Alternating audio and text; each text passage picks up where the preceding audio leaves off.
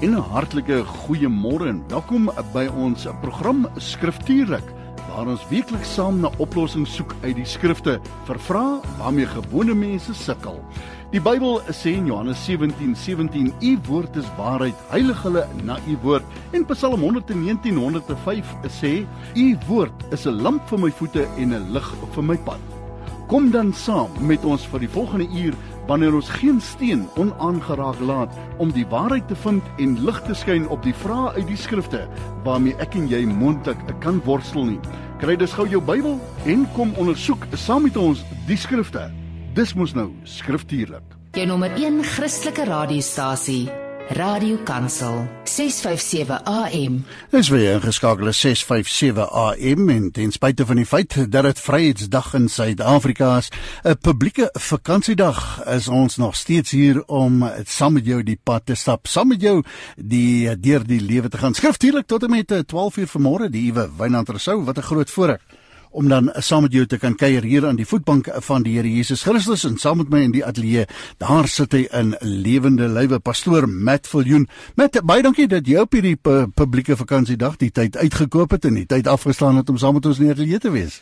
Ja, Wynand, die een ding wat mense nie altyd verstaan nie, vir 'n pastoor is daar nie regtig so iets soos 'n publieke vakansiedag nie, want Sondag kom, maak nie saak of daar 5 vakansiedae is nie. So dit was geen uitdaging nie, dis lekker om hier te wees. Ja, en die siel van die mens neem nie altyd 'n rus nie. Die groot is die skaapkraal en baie is die arbeid en hier is hy in die ateljee en vanoggend kan hy saam met ons hier aan die voetbank van die Here saam met ons die program deurwerk. Die wese van die program werk so: as jy dalk 'n vraag het, iemand het iets kwytgeraak, ergens iets gesê, kollega van ons welbekend by jou, Janine van die kerk, wat nou 'n interessante vraag sê, hoe is dit nou so moontlik dat die reuse wat voor die sonvloed daar was, waar het hulle na die sonvloed vanaf gekom, die Goliats en sy broers, die 6 toonouens? Hier's hierdie interessante tipe van vrae wat opduik en mense laat wonder. Dis die wese van die program. Miskien het jy ook 'n leefstyl vraag vanmôre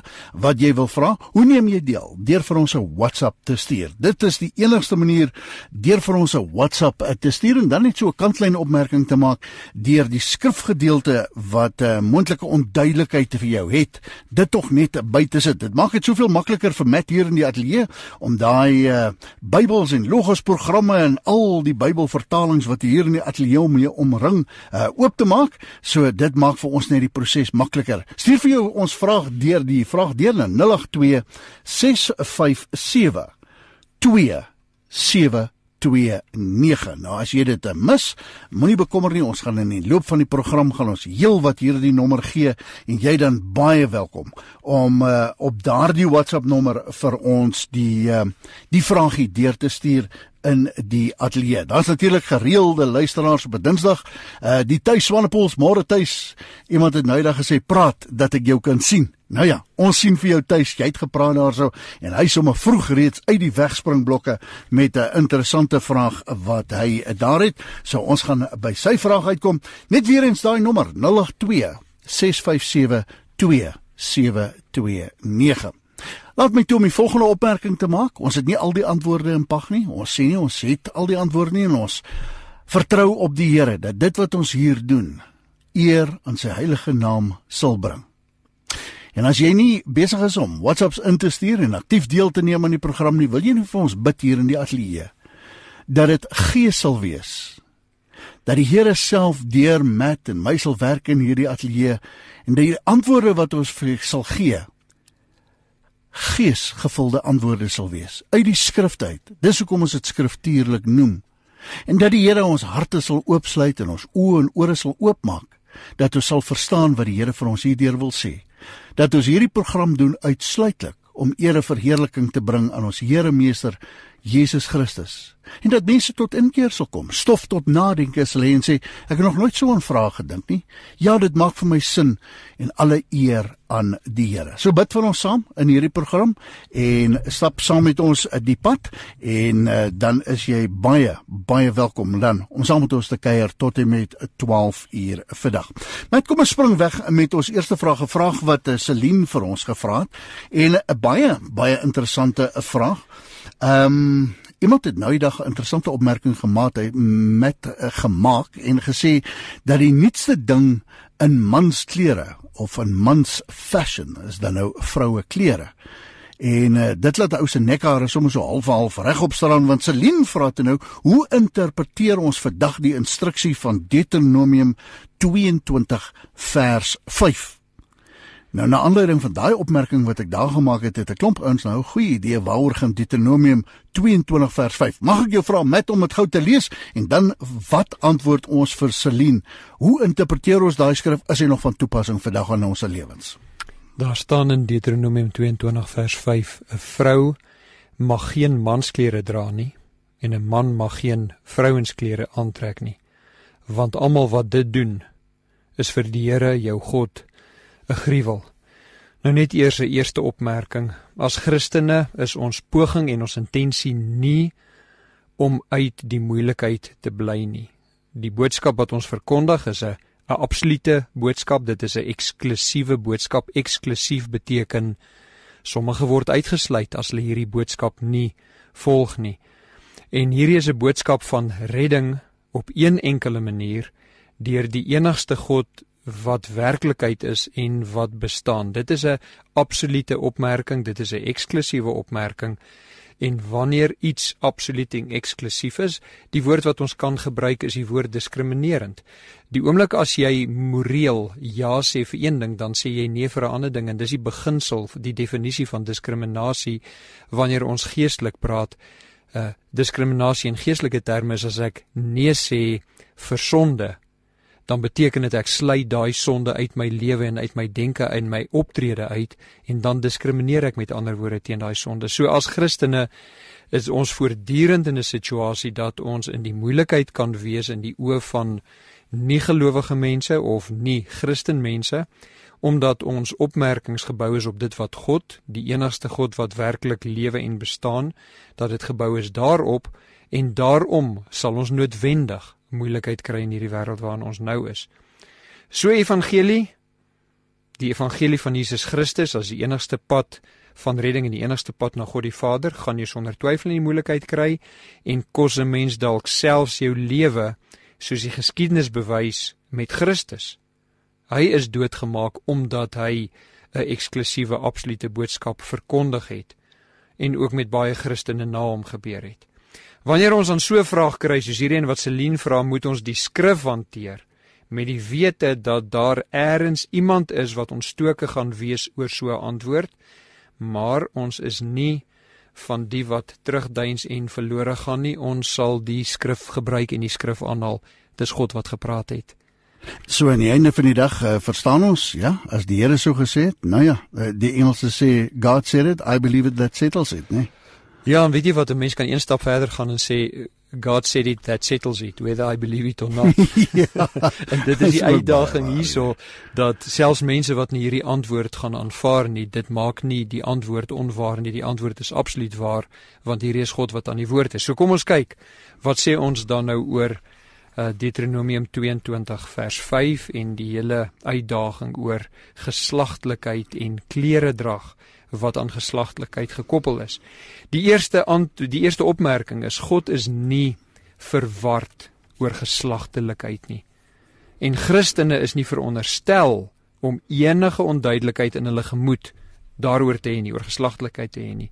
Die Skepper, dis die een wat die heel eerste mense gemaak het presiese grense getrek. Genesis 1 vers 27, daar staan, en God het die mens geskape na sy beeld. Na die beeld van God het hy hom geskape, en dis die belangrike deel, man en vrou het hy hulle geskape. Daar is 2.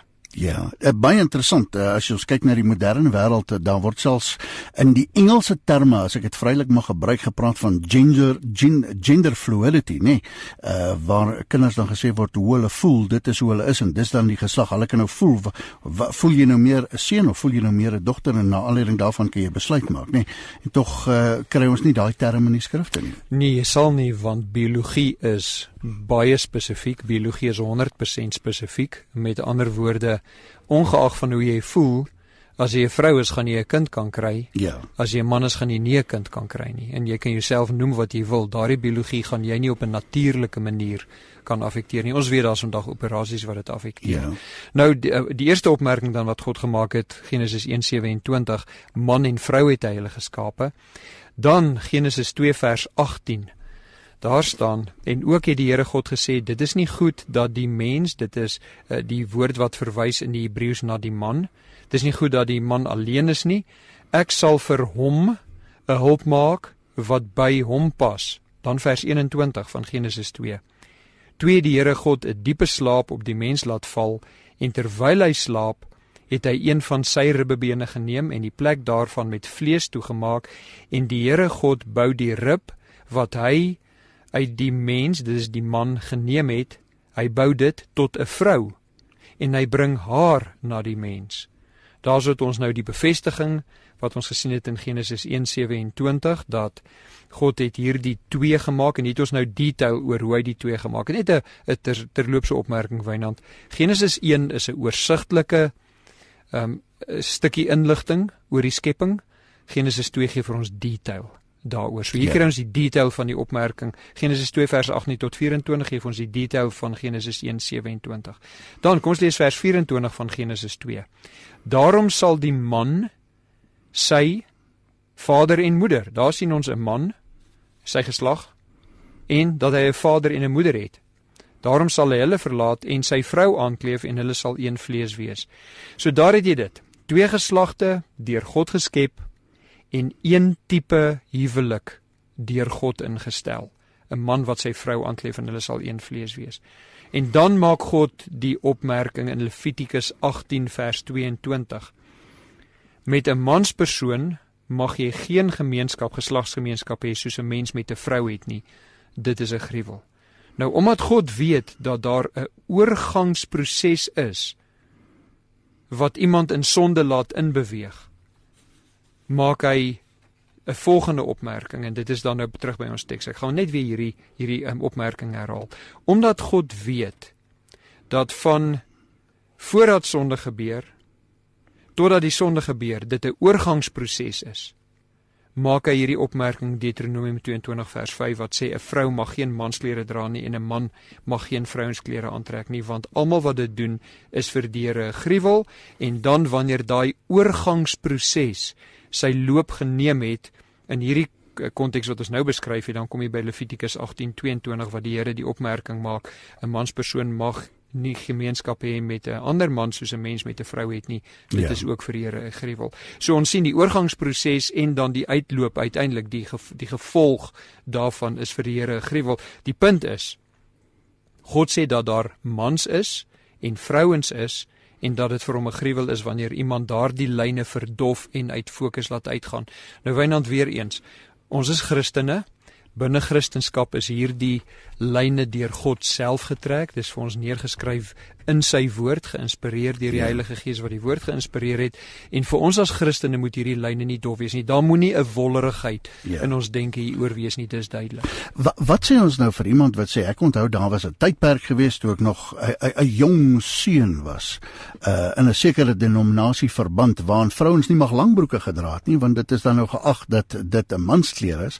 En tog weet ons dat daar is vandag vroueklere wat langbroek is. Vir iemand wat dan nou, ek wil nie die woord harekloof gebruik nie, maar vir iemand wat verward is oor hierdie ene, wat sê ons? Is ons duidelik oor dit? Want nou kan 'n mens baie bespiegel en debatteer oor dit.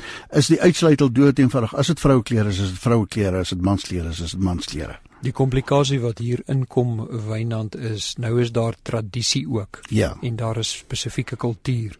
En jy kan maar net gaan kyk, voor die tyd van wanneer die hele wêreld so klein geword het, deurdat mense so maklik beweeg het met vliegtye, en dan het ons nou nog die elektronika ook net die internet. Voordat die wêreld so klein geword het en jy letterlik met die druk van 'n knoppie in 'n ander deel van die wêreld kan wees op 'n skerm en jy ander tradisies kan sien. Voor daardie tyd was daar baie duidelike onderskeid in tradisies. En wanneer jy in 'n gemeenskap gekom het, in 'n samelewing gekom het, dan kon jy baie duidelik onderskei, nog altyd, tussen die twee geslagte, mans en vrouens in daardie kultuur.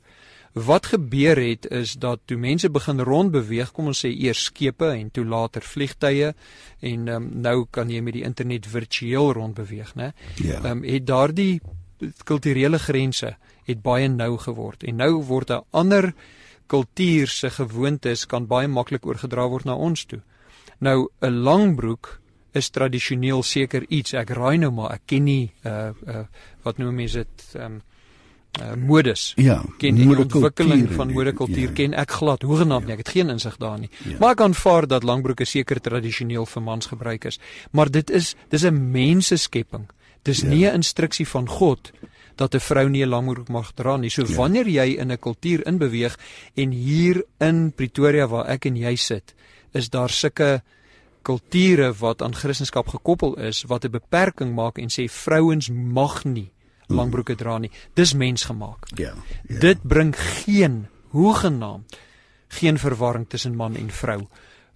Dit het meer met moraliteit uit te waai wat hulle daai opmerkings gemaak het. En jy kan selfs gaan kyk, vroue snitte is anders as manne snitte wanneer jy by langbroeke byvoorbeeld kom en verseker is dit by hemde kom. Ek dink nou mos 'n half tong in die kies, nê, in die volksmond het ons die gesegde sy dra die broek in die huis, wat ook weer met God se orde te doen het van hoof en wie staan in die hoof van die huis en wie vat die verantwoordelikheid, maar dat ons ook dit daar gebruik, nie sy dra die broek in die huis, maar weer eens dan is dit mansklere wat daarna verwys word, nie noodwendig die modekultuur nie, maar direkte verwysing na mansklere nie. Ja, weet jy selfs Wynand, die opmerking wat jy nou gemaak het, dis 1 Korintiërs 11.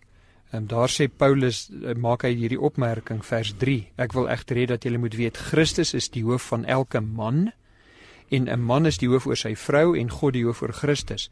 Die enigste opmerking wat Paulus hier duidelik maak, is daar is rolle. Hierdie het nie met belangrikheid uit te waai nie. Wat hy sê is dat hier is rolle wat nooit verander nie.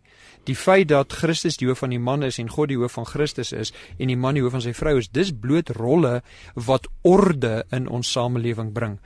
Wanneer jy aan daardie orde gaan torring, soos ons in 2021 sien uitspeel om ons, dan is daar chaos en vyandskap. Nou kry jy dat mense baie kwaad word. Iemand kan byvoorbeeld nou ingeluister het na ons gesprek die afgelope klompie minute en boosaardig van woede wees, omdat hulle hierdie dinge hoor waarmee hulle nie saamstem. Die verskil is ek en jy, ag God, ons dink geestelik omdat ons die Heilige Gees in ons het, en 1 Korintiërs 2 vers 14 sê, die wat die Gees van God nie het nie die vermoë of die begeerte om soos ek en jy te dink nie. So uiteraard kan daar ernstige weerstand kom teen hierdie opmerkings. Nou toe, Selina, baie dankie ook vir daai vraag wat jy ingestuur het, en na aanleiding van Deuteronomium 22 vers 5, en sy wat gevra het, hoe interpreteer 'n mens dit? Ek dink dit bring 'n baie groter duidelikheid om dit, en Selina, baie dankie vir 'n interessante vraag.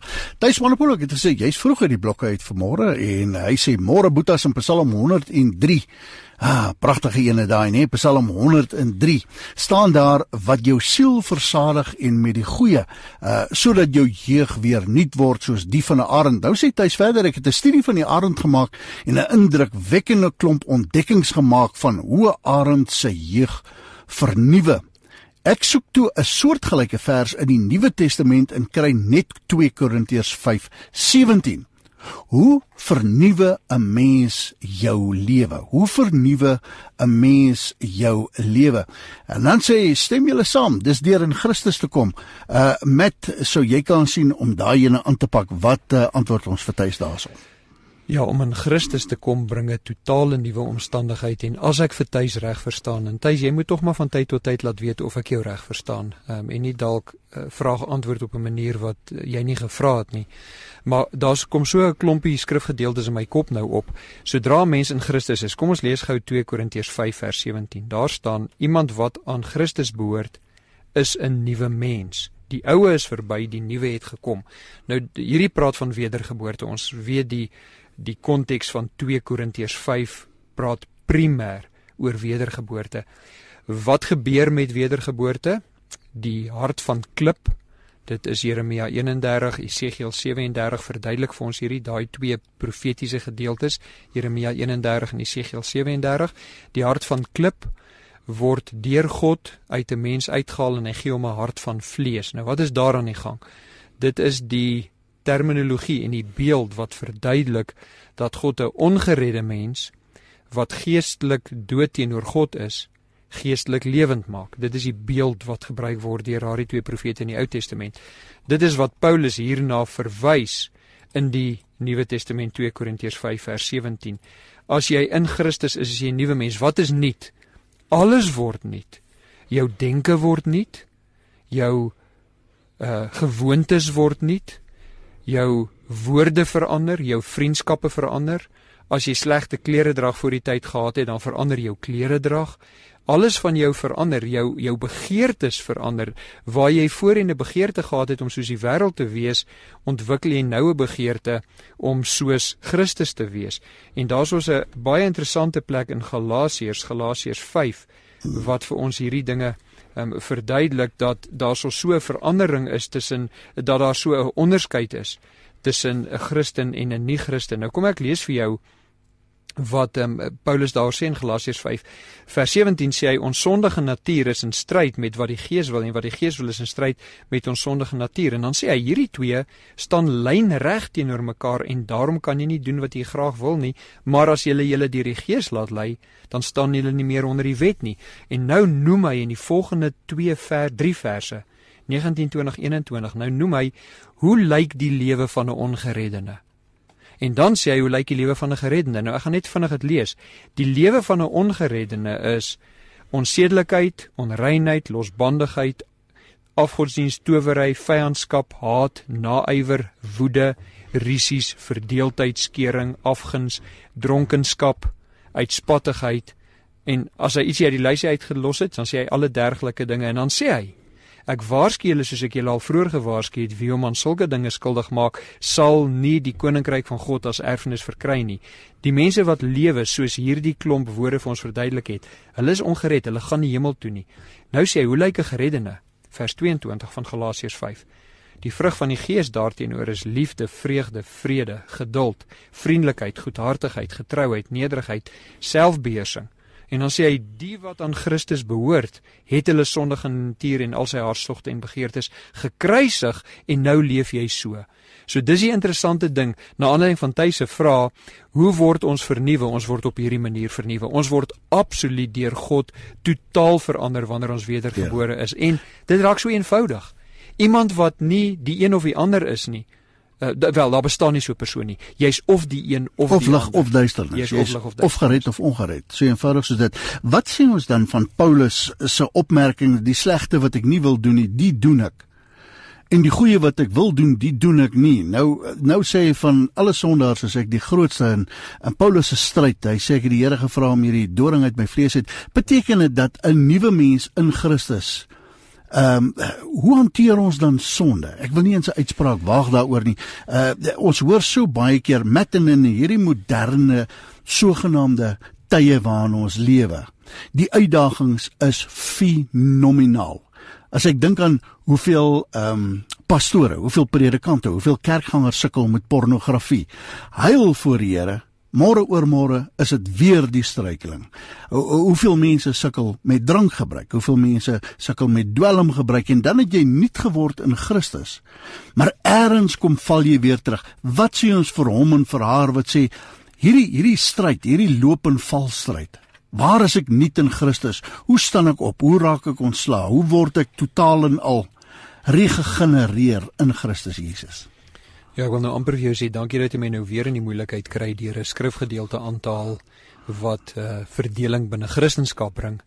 Romeine 7. Ek gaan begin in Romeine 6. Romeine 7 se voorbereiding om Romeine 7 te verstaan is in Romeine 6. Nou Wynand, almal wat my ken en nou na hierdie uitsending luister op hierdie oomblik, glimlag, want hulle weet wat kom. Die mense wat my nie ken nie en nie met my gaan saamstem nie, ek wil my jou maar net aanmoedig, hou 'n sagte gees, gaan bestudeer die Bybel, kom tot jou persoonlike oortuiging op grond van dit wat jy lees, maar die antwoord van jou opmerking, wat van Paulus wat sê, dit wat ek nie wil doen nie, doen ek, en andersom, daai sal tel ons op in Romeine 6, hy sê, so moet julle vers 11, ook reken, dat julle wel vir die sonde dood is, maar lewend is vir God in Christus Jesus. En dan sê hy, vers 12, laat die sonde dan in julle sterflike liggaam nie heers, dat julle aan sy begeerlikhede gehoorsaam sou wees nie. Vers 13, en moenie julle lede stel, dis nou jou liggaam, moet dit nie stel, jy het gepraat van pornografie, né? Ja. Moenie jou lede stel tot beskikking van sonde as werktuie van ongeregtigheid nie, maar stel julle self tot beskikking van God, as mense wat uit die dode lewend geword het en julle lede as werktuie van geregtigheid in die diens van God. En vers 14, hierso verduidelik hy vir jou wat hy sopas gesê het, die sonde sal oor julle nie heers nie, want julle is nie onder die wet nie, maar onder genade. Nou daardie vers 13, is die verduideliking wat aan die gang is in hoofstuk 7, vers 1 tot 13. Wanneer Paulus in hoofstuk 7, vers 1 tot 13 kom, dan verduidelik Paulus vir ons, toe hy in die verlede as 'n fariseer onder die wet van Moses was, voordat hy Christus leer ken het. Dis wat hy daar verduidelik in 7 vers 1 tot 13. In daardie tyd was hy in die tyd dat, wat leer die Bybel ons oor die wet? Die wet red niemand nie, die wet is die tugmeester na Christus toe, dis nie deur die wet dat jy in Christus kom nie.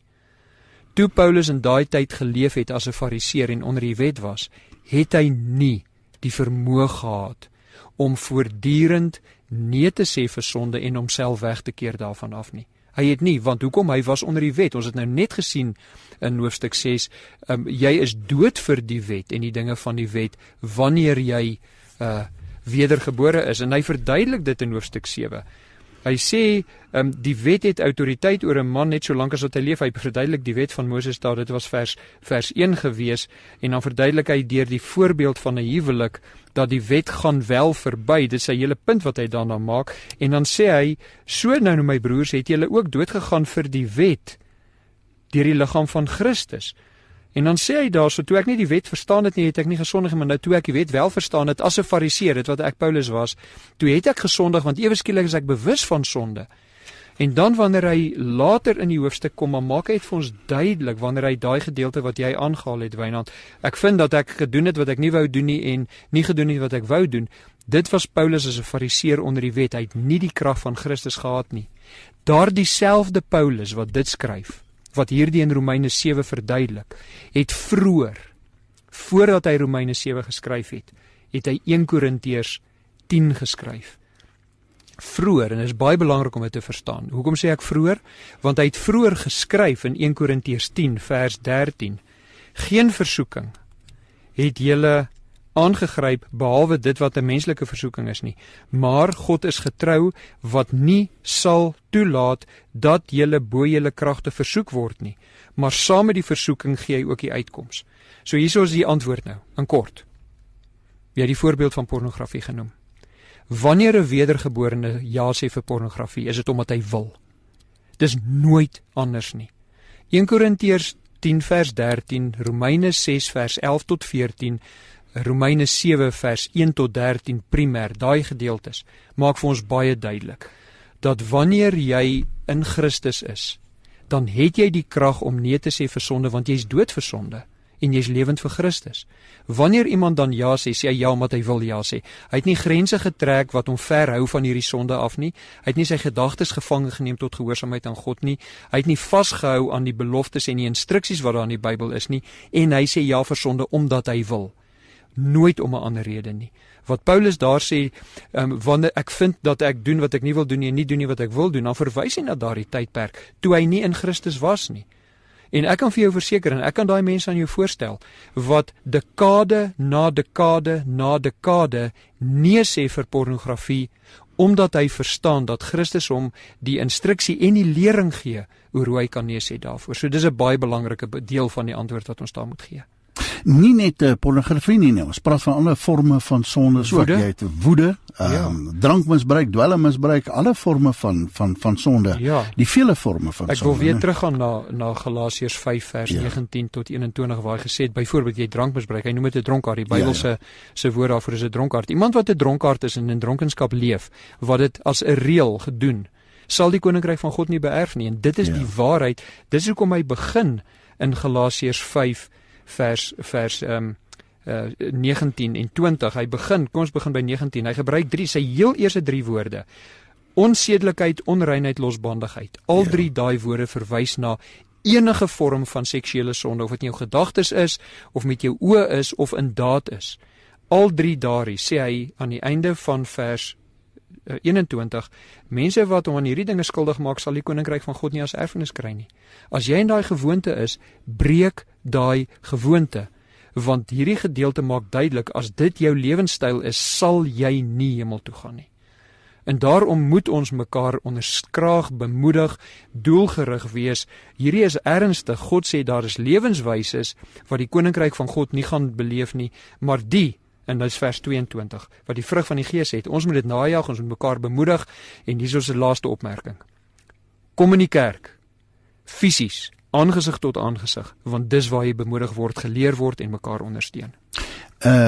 Iemand wat die opmerking gemaak het, maar die Here sal my daarom vergewe. Ons is nou in 'n dispensasie van vergifnis. Die Here sal my daarom vergewe vir daardie struikeling, en iemand anders het gesê, maar jy het 'n God in jou kop gevorm wat gemaklik is met jou sonde. 'n Laaste opmerking van jou kant af? Ja, baie dankie vir daai bietjie genade wat jy nou inbring, want dis groot genade.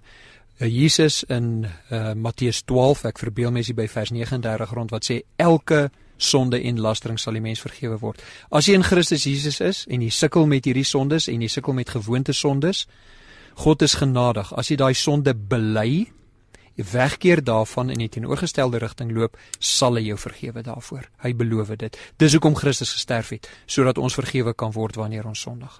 Nou maar toe, Thys, kyk wat ons nou gaan draai met hierdie ene, 'n nuwe mens in Christus, en baie dankie dan ook vir hom.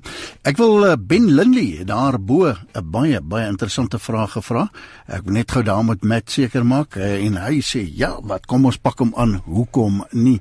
Ek kan sê, ons moet ook 'n musiek speel, so ons gaan gou kyk na Ben Lindley se vraag, en dan gaan ons 'n bietjie musiek op die draaitafel vir jou sit, en moenie vergeet, iets wat ek onder jou aandag moet bring. Hier lê 'n groot wit papier op my tafel wat sê, kom vier die koning van die eeue saam met ons tydens ons hemelvaartdiens. Dis op die 13de Mei by Radio Kansel se kantore hier in Kilner Park in Pretoria. Daar's 'n beperkte plek beskikbaar, so besoek radiokansel.co.za om jou sitplek te bespreek. En dan met die winter wat om die draai is, nou is vir jou uit om ons dankbaarheid te deel deur 'n kombers saam te bring, wat ons dan aan mense in nood wil gee. Kerke sal dit kon oplaai. Julle ken die mense in julle gemeenskap dan, wat swaar trek, so kerke kan ook met ons in aanraking kom. Diegene wat nie die hemelvaartdiens kan bywoon nie, kan 'n kombers skenk, deur dit tussen die 15de en die 13de Mei by ons kantore te kom aflaai, hier in 42 Jakobusstraat in Kilner Park. Vir meer inligting kan jy vir Letsie kontak, Letsie van haar bank. Haar nommer is 012-334-1284. Ben Lindsay, oor na jou. Môre Matt en Wynand. Wanneer mag 'n gelowige 'n uitspraak maak en reguit vir iemand sê hy of sy is nie gered nie? Nou ja, daar word 'n storie vertel van 'n ou oom daar in die Kaap met sy swart bolhoedjie op, wat aan die oorkant van die straat gestaan het, en dan het hy jou so skuins van agteraf by gehardloop, aan die elmboog gegryp, en jy het hom nie sien kom nie. Hy het in jou blind spot inbeweeg, en dat hy jou aan die elmboog gegryp, en dan het hy op die top van sy longe gegil, dien jy Jesus? En dit het blykbaar mense skoon hulle gees uit hulle laat uitskrik. Maar Ben Lindley se vraag is dan, wanneer mag jy direk reguit vir iemand sê hy of sy is nie gered nie? Het ons daai reg? Hoe doen ons dit? Wat is die voorbeeld wat Christus vir ons gestel het, en wat sê die woord van die Here vir ons? Matt. Dankie Ben Lindsay. Ek sien dit is 'n double barrel naam wat hy daar so het. Dit is die deel van die antwoord wat ons aan Thys gegee het nou sluit hierby aan. Ons kan hoogstens as mense so ver gaan om vir iemand binne die geloofskring wat leef soos Galasiërs 5 nou vir ons gesê het, hy nie moet leef nie. Daai Galasiërs 5 vers 19 tot 21. Paulus sê daar, mense wat so leef sal die koninkryk van God nie verkry nie. As iemand binne die geloofskring is en hy leef so, dan kan ons vir hom hierdie gedeeltes aanhaal en sê, kom ons sê die ou se naam is Koos. Dan kan ons hom sê, Koos, jy leef soos Galasiërs 5 vers 19 tot 21 sê, 'n gelowige nie kan leef nie. Galasiërs 5:19-21 sê iemand wat so leef sal die koninkryk nie beerf nie. So jy sê jy's 'n gelowige, jy leef so, ek wil jou waarsku. Volgens jou vrug is jy nie gered nie. Ben, dit is hoe ek hierdie ene sal antwoord. Ek sal dit versigtig sê vir 'n gelowige, of vir iemand wat vereis, wat sê dat hy 'n gelowige is. Die aanduiding van die lewenswyse is nie in lyn met Christendom nie. Paulus waarsku daardeur. Hy sê hierdie lewenswyse lei reguit na die hel toe. Ek wil jou oproep, jou lewe is 'n getuienis van 'n ongeredde. Kom ons vat na iemand wat buite die geloof is en sê ek verwerp Christus, ek aanvaar nie die evangelie nie, ek wil niks verder weet nie. Vir daai persoon kan jy sonder twyfel sê jy is nie gered nie, want jy verwerp die outeur van redding en wedergeboorte Jesus Christus. So Ben, ek hoop hierdie maak vir jou sin. Aan die een kant, as jy met 'n ongelowige werk wat duidelik sê hy die Here nie lief nie, dan kan jy sonder twyfel die uitspraak maak, jy gaan nie hemel toe nie, jy gaan hel toe, behalwe as jy in die toekoms hierdie sonde bely en Christus aanneem. As jy wedergebore raak, dan gaan jy hemel toe. Ekskuus tog? Daar val ons mekaar, ekskuus tog, val ek jou in die rede. Maak jou sin klaar, broer. Die ander kant dan, Ben, soos ek gesê het, as jy met iemand praat wat sê hy's 'n gelowige, maar hy leef soos 'n ongelowige, dan kan jy sê alle aanduiding is dat jy nie is nie. Ek hoor jou woorde, maar kyk na jou optrede. So ek wil jou aanmoedig, gaan ondersoek jouself, want jou lewe is die van 'n ongeredde en ek het nie vir jou goeie nuus nie. En sê Johannes 15, aan die vrug word die boom geken, nê, aan die vrug. En dan is ek dink is 2 Korintiërs 13:5, nê, wat sê ondersoek jouself en waar die skrif jou uitdaag om jou eie hart voor die Here te gaan oopstel en te sê of Christus in jou is. Kom ons maak die skrifgedeelte oop, dan is altyd veiliger. Dis tog immers skriftuurlik. 2 Korintiërs 13:5, kom ons blaai soontoe, waar daar staan ondersoek jouself of jy in die geloof is. Stel jouself op die proef, of is jy nie seker van jouself dat Christus in jou is nie, as jy ten minste nie verwerplik is nie. Nog 'n uitdaging daar om jouself te gaan ondersoek, nee, Matt. Iemand het nou gesê om vir iemand, as jy op 'n nie konfrontele manier die evangelie wil deel, om uit te vind of die persoon gered is, dan kan jy vir hom gesê, daar's net 2 tipe mense op aarde, net 2, hulle wat reeds hulle harte gebuig en hulle knieë gebuig het en Jesus aangeneem het as redder, saligmaker en verlosser, en hulle wat dit nog gaan doen. Wat een is jy? En dis 'n gesprek wat 'n antwoord vereis. Dis 'n gesprek wat 'n antwoord vereis op 'n nie konfrontele manier, om vir so 'n persoon 'n vraag te vra, en jy is of gered of jy is nie gered nie, en na aanleiding dan van sy antwoord die gesprek verder te voer met hom. Ja, ek wil net duidelik maak, Wynand, wat jy gesê het daar, die wat nog gaan nie buig in aanvaarding van Christus as redder nie, hulle gaan buig onder sy koningskap en sy oordeel. Ja. Ja, net dit duidelik maak dat elke tong sal buig, elke tong sal bely, elke knie sal buig. Ja, nee. En die wat in Christus is, buig voor hom as hulle redder, en die wat nie in Christus is nie, buig voor hom as hulle beoordelaar, die ene wat hulle sonde veroordeel en hulle na ewige verdoemenis stuur. Tyd is absoluut besig om voor te spoed. Kan jy glo, dit is amper 11:15. Kom ek gee vir jou die WhatsApp nommer hier in die ateljee. As jy dalk nog gou vinnige vraagie wil indruk voor 12:00, dit is 082 657 082 657 2729. Moenie vergeet die groot gebeurtenis hier by Radio Kansel, die 13de Mei, hier by die Radio Kansel kantoor in Kilmerpark 42 Jakobusstraat. Beperkte plekke wat daar beskikbaar is. Kom vier die koning van die koning saam met ons. Dis ons hemelvaartdiens, en jy kan jou plek gaan bespreek op radiokansel.co.za. En dan so 'n kantlyn versoekie, die winter is om die draai, ons nooi jou uit om dan 'n kombers saam te bring, wat ons graag aan mense in nood wil skenk. En as jy nie die hemelvaartdiens wil bywoon nie, en jy sit dalk met 20.000 komberse wat jy wil skenk, nou ja, dan kan jy dit tussen die 5de en die 13de kom aflaai. Ons gaan ook skakel met kerke wat vertroud is met swaar kry mense in hulle gemeenskap, sodat die kerke dan die komberse hier kan kom oplaai. Letsie van 'n bank staan in die hoof hiervan, 012-334-1284. Dis die hemelvaartdiens, die 13de. Skryf dit nou in jou dagboek in, en kom word deel van hierdie wonderlike geleentheid hier by Radio Kansel. Skriftuurlik die naam van die program. Ons het nog so 14 minute oor, maar eers sê Kasa, moet ons musiek speel, het ons vir jou iets spesiaal op die draaitafel. Hierdie van Piet Smit, Dani Botha. Ek kyk op na die berge. Waar sal my hulp vandaan kom? Deel ons passie vir die lewe op 657 Radio Kansel en 729 Kaapse Kansel. En verseker is dit 'n passie vir die lewe, passie vir die evangelie, passie vir die woord van ons meester. Matt, jy het gesê jy wil nog so 'n laaste opmerking daar maak na aanleiding van Thys Swanepoel se vraag, né? Nee? Ja, Thys het gesê daai jonk voel of jonk word of nuut word. Spreuke praat van iemand wat homself met kommer afrem, voel oud, maar iemand wat sy gedagtes nuut is en wat moed het vir die toekoms, het lewe wat deur hom bruis. En dit is deel van hierdie hele ding ook. Ons kan onsself afrem of ons kan onsself laat beter voel afhangende van hoe ons gedagtes ingestel is. Nou ja, Thys, baie dankie dan ook vir daai ene. En dan het ons 'n vraag gekry, 'n interessante ene. Ek het vroeër melding gemaak van dit oor die reuse, Matt. Ja, Wynand, Janine, ons kollega, het gesê, en sy het nou al 'n paar keer gevra.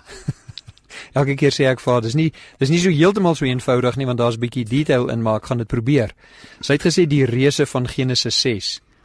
As hulle in die vloed dood is, want hulle word genoem voor die vloed, waar kom Goliat en koning Og van Basaan dan vandaan? Nou kom ek lees gou die skrifgedeeltes waarna Janine verwys.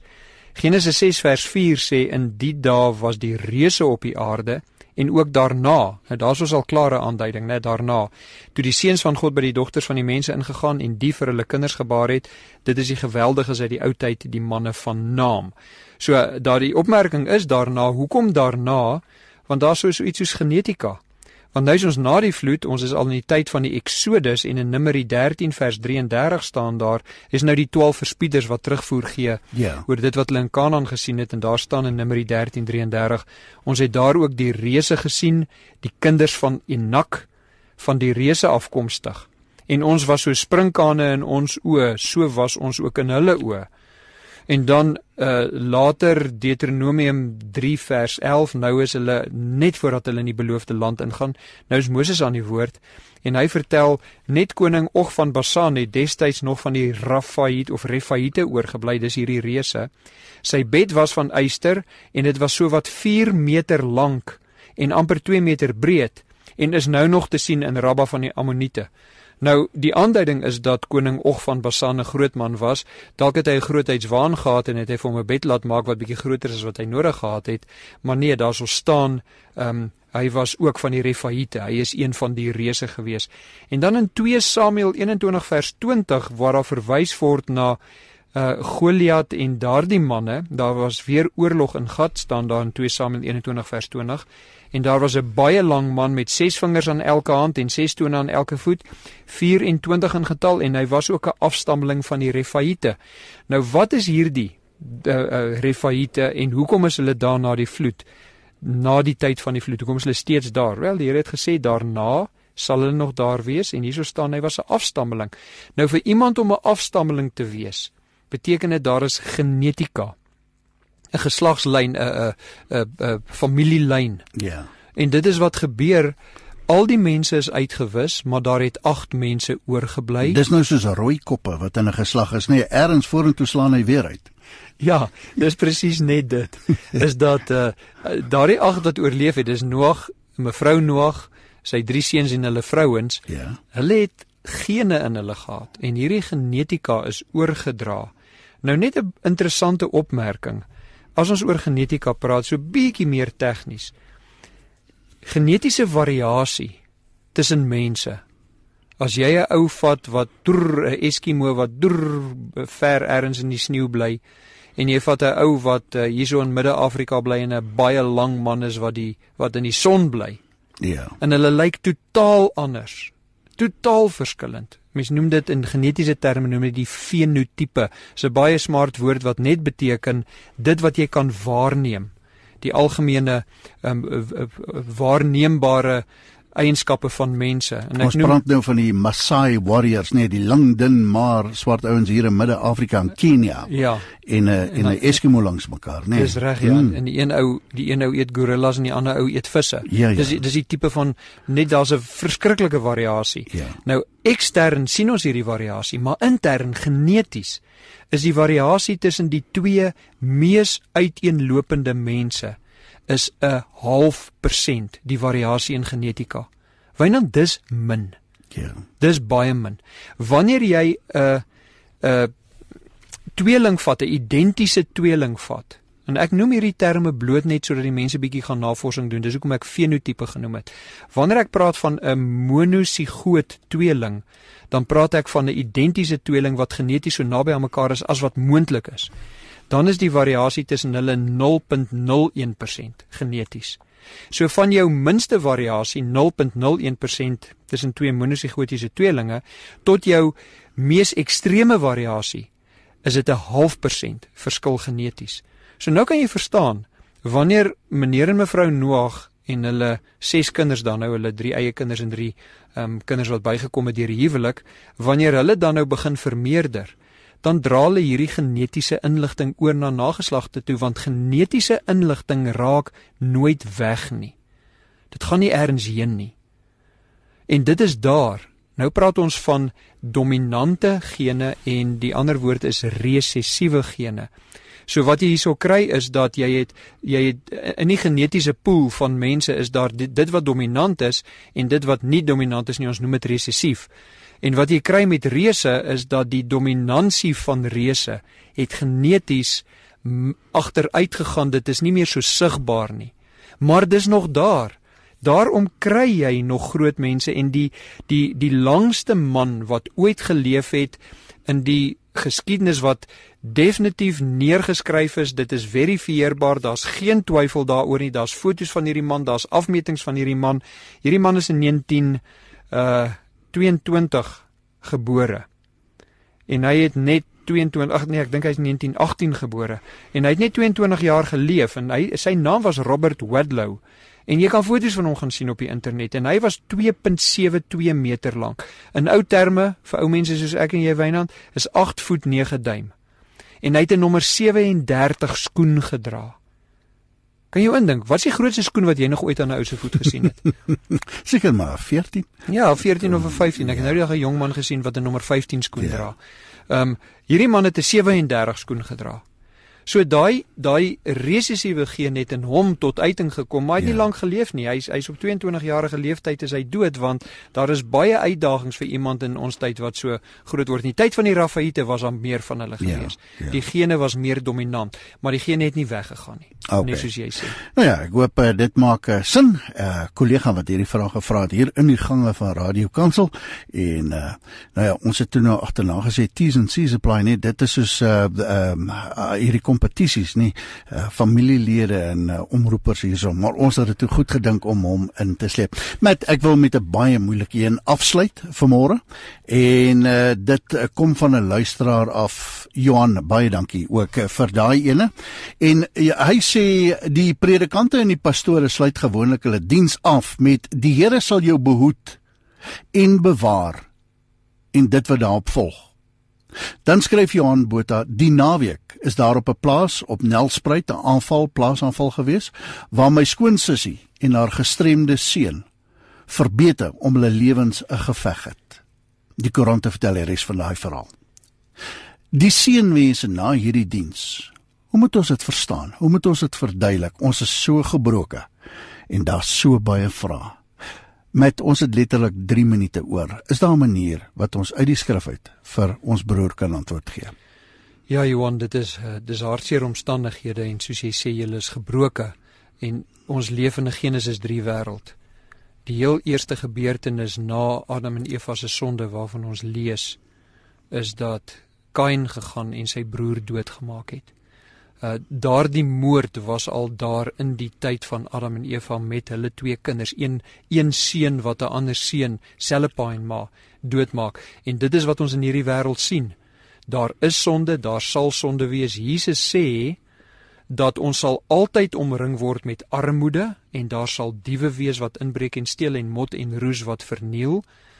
Dit sal so wees tot tyd en wyl Christus terugkom en dit verwyder, uiteindelik met die nuwe hemel en die nuwe aarde. Dis die een opmerking.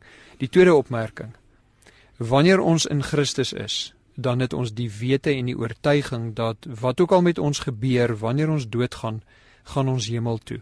En daarom sê Paulus in 1 Tessalonisense, wanneer ons, ek verbeel my is in hoofstuk 4, wanneer ons treur, dan treur ons nie soos diegene wat geen hoop het nie, want ons het hoop, wanneer iemand in Christus Jesus is, dan is daar, die hoop is 'n vaste oortuiging, Hebreërs 11 vers 1, daar is 'n definitiewe wete dat ons in die hemel gaan eindig, wanneer ons in Christus is, en dit maak die pyn en die treur anders as die mense wat geen hoop het nie. Dis Paulus se punt in die 1 Tessalonisense, ek dink weer eens is hoofstuk 4. Wanneer predikante kom en hulle maak daai uitspraak, dan is dit 'n begeerte wat uitgespreek word, en die woorde moet reg gebruik word, die woorde moet wees, mag die Here. Nou, almal van ons gaan doodgaan, en dis Jesus se punt in Lukas 13, die toring van Siloam wat omgeval en op, ek verbeel my 18 mense geval het, en die disippels vra hoekom, en Jesus sê, hulle was nie groter sondaars nie, almal gaan doodgaan. En dit is die punt, ons moet, soms is dit gewelddadig soos in hierdie geval, soms nie. Almal gaan doodgaan, ons weet nie almal hoe nie. Wanneer ons die seën uitspreek, is dit nie 'n beskerming teen geweld nie. Dis 'n begeerte dat die Here ons, vir solank as ons in die lewe is, die voorregte gee wat ons nodig het. In hierdie gesondige en gebroke wêreld. Ja, Johan, baie kort antwoord. Ek hoop dit is vir jou van waarde, en ons treur saam met jou oor hierdie gewelddadige. Ons innige simpatie met julle dan ook as 'n familie. Tyd geword om te groet. En Matt Viljoen, baie dankie. Tyd is daarmee heen. Volgende week, so die Here wil, as ons in die lewe is en Vader vertoef om te kom, dan is ons weer hier agter die mikrofoon. Dankie vir jou deelname. Is lekker geweest om saam met jou te kon kuier. Matt, geniet die res van Vryheidsdag. Jy's nou vry om te gaan waar jy wil wees, en tot die Here ons weer bymekaar bring. Goed om te luister na Matt en Wynand, Radio Kansel. Handelinge 17:11 sê, ondersoek die skrifte jouself om te kyk of hierdie dinge so is. Tot 'n volgende keer. Shalom.